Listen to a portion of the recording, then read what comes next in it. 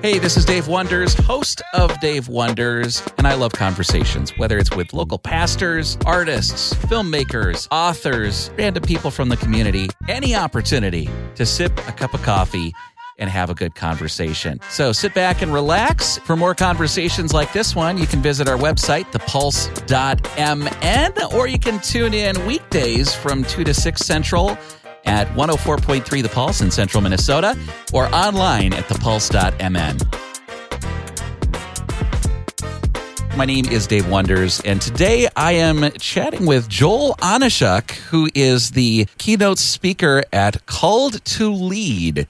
Joel, this is an event that maybe our listeners are not super familiar with, so give us first an introduction to who you are, and then a little flyover view of what Called to Lead is all about. Yeah, thanks, Dave. My name is Joel. I was a Northwestern alumnus, graduated 2008, and ended up finding my way into a business career that continues to be very exciting and fun for me. I thought I was going to be a pastor. I thought I was going to be a psychologist. None of those things happened. I ended up going to the business world. And when you're not planning on going into the business world and you approach life not through a business mind, you end up learning things and doing things maybe a little differently than others. And so had an opportunity to take those learnings, 17 years of sales and business, and taking those learnings and bringing them to Northwestern. This event is the SOAR event, S-O-A-R, SOAR Leadership Conference. It's the Called to Lead conference on April 18.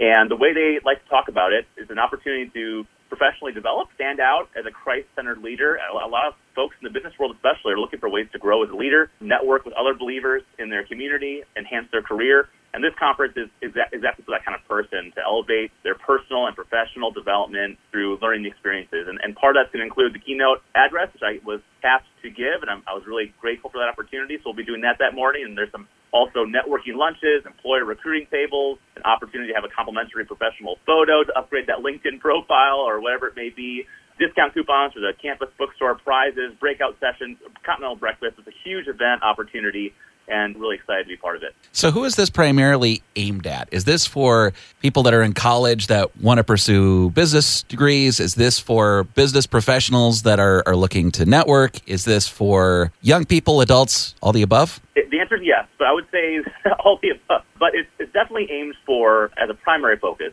the Christian in community, the Christian in their work community, the Christian in the business world, the Christian who's looking to understand what it means to still own their faith, be true to the gospel and to their calling as Christians in the world today, but who may not really have a great network of other believers who are in a similar place. I think it's very difficult sometimes, especially with the world around us and how we're put in a position where sometimes we can't be verbal, vocal, authentic with our faith in a work practice for fear of us being singled out or seen as someone that we're not. I think it's difficult to really authentically connect with other believers in a professional setting who are people who just like me going through what I'm going through in life. And even more than that, we know how the importance of networking and building that network, and who are people who are ahead of me in their career, who I can learn from, who are Christians, who look at the world the way I look at it and can give me good advice that matches my values, matches my beliefs, and paves a direction for me to perhaps grow in my career professionally through the lens of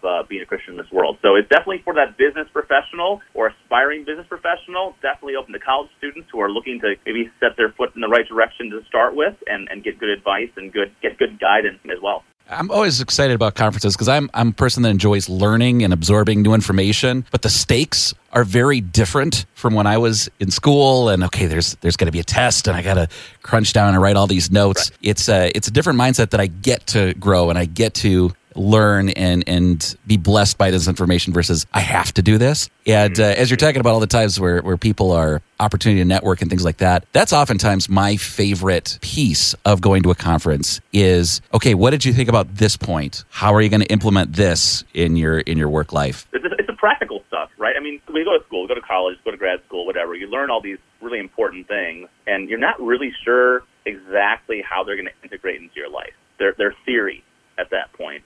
But I think when, especially you graduate and you get thrown into the real world and theory becomes practice and you realize that the world's a little messier than the 18-chapter textbook walking you through linearly exactly what you need to know, you realize very quickly that now you really have to put your mind to figuring out how this applies into your actual life, into your actual daily workload that you have in front of you. And so I think it's wonderful to take learnings, but learnings within the bounds of actual practice. Right? myself included, from professional jobs, sales, marketing, advertising, accounting, whatever it may be, and are looking for direction, looking to learn, but now they're in the professional world. Now they see kind of the setting that they're going to be in, and now it's not about theory, it's about taking practical next steps on how to grow within their actual context. And it's a really exciting thing, like you said, to be part of conferences where it's very practical like that.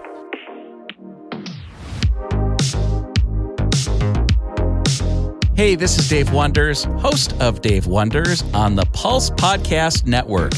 Here at the Pulse, we are passionate about music with a message for Central Minnesota. We want to cultivate within each listener a deeper desire to know and follow Jesus Christ. You can listen to us anytime online at thepulse.mn or at 104.3 The Pulse if you live in Central Minnesota. Now let's dive back into the conversation.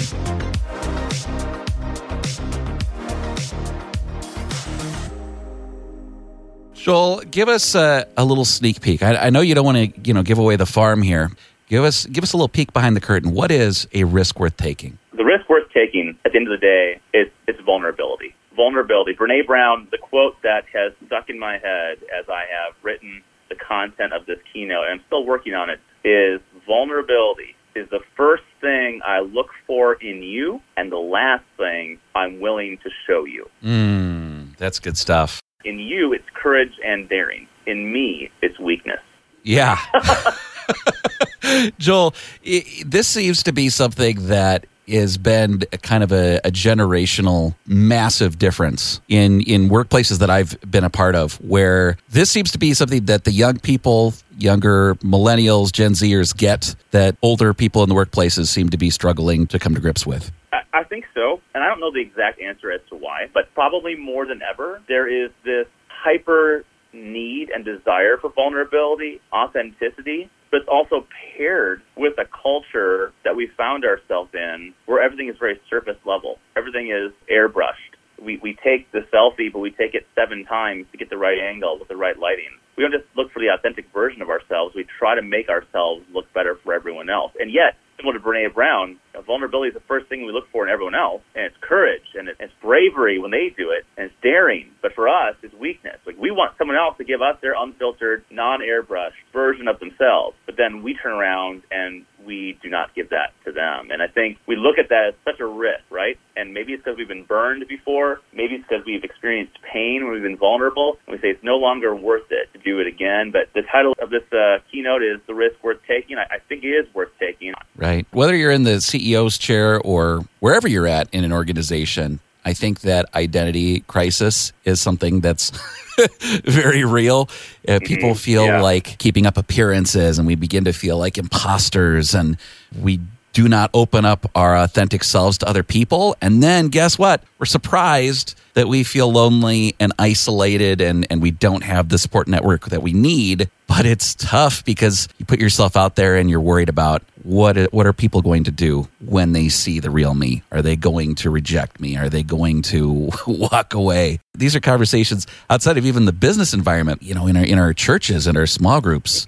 They're very important to be having. Well, Dave, I mean, you said imposter syndrome, I think, and I am someone who struggles to not give the best version of myself to everyone around me. My wife and I, in some of our circles, people call us like the power couple. You always seem to have it together. You're so talented. You do all these things, and your life through Instagram looks so good all the time. And I can tell you, Dave, what you see on Instagram is not always reality, and we all know that.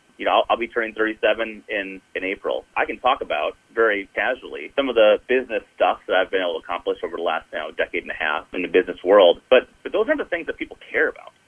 I have imposter syndrome, Dave. Like, I never feel like I'm qualified to do the thing I'm doing right now. My identity is often too tied to my professional successes or failures. I've been millimeters from divorce in my marriage. I feel like a terrible father a lot of the time. I've got this deep fear of being abandoned. Like, these are the real things that people who are wearing fancy suits and fancy sport coats and cool blazers and drive fancy cars and have cool titles are all struggling with right now. And I think that is the thing that I am so passionate about, is there's a cancer within the business world of people wrestling with that junk, real life stuff. And the vulnerability isn't there to get the healing they need, get the support networks they need, and move through that toward healing. There's a song from Mike Donaghy. I don't know if you're familiar with him, but called All Together. There's the lyric, maybe we don't have to have it all together. What if grace made it safe to tell you the truth? Maybe we can make a shelter for each other, turning lies into light, and we'll make it through. Love keeps our broken pieces all together. I love that line about maybe we can make a shelter for each other. Because there's this thing of if I do this, this could be the end. And if everybody is feeling that way, there could be just radical freedom and radical growth and relationship if we're willing to kind of simultaneously show our cards and show our brokenness. It's a risk worth taking, and Dave, you're highlighting on what used to be the title for this speech. It used to be vulnerability begets vulnerability. I think when we lead with vulnerability, when we own that, when we demonstrate that vulnerability all around us, it's a contagious act. It pulls at our soul and our hearts to make us want to be vulnerable in return. Vulnerability begets vulnerability, and it's not a fast thing. It's not like the very first time you're vulnerable, everyone around you is going to start doing it too. But when we begin to make that a key characteristic that defines our lives as believers, as leaders in the communities around us, whether it's at work or at home or small groups, people begin to see, oh, this is authentic. Dave is real. Dave is going through stuff just like I am, and he is a safe person to go to and dump my stuff on as well. And, that's the community that we need around us to get through that stuff. Amen. Okay, so it's April 18th. We've got people that are already putting it on their calendars. They're like, yes, okay, sign me up. Where do I get my tickets? Yep. Give me the details. You can go to the Northwestern website, University of Northwestern St. Paul website. That is UNWSP, University of Northwestern St. Paul, unwsp.edu, and they have an events page. And you're looking for the SOAR, S-O-A-R, Called to Lead Conference. If you go to the events page on the Northwestern website, you will find it available to you. Buy your ticket, participate on April 18th. I believe it's on the bottom of the first page of results of events coming up. And I would love to see everybody there. It's going to be a great opportunity, and I'm excited. Awesome. Well, thank you so much, Joel, for taking the time to share with us about this event and model vulnerability, encouraging our listeners to do the same. Thanks for taking the time, Joel. Oh, thanks, Dave. It's great to talk to you, and I'll talk to you soon.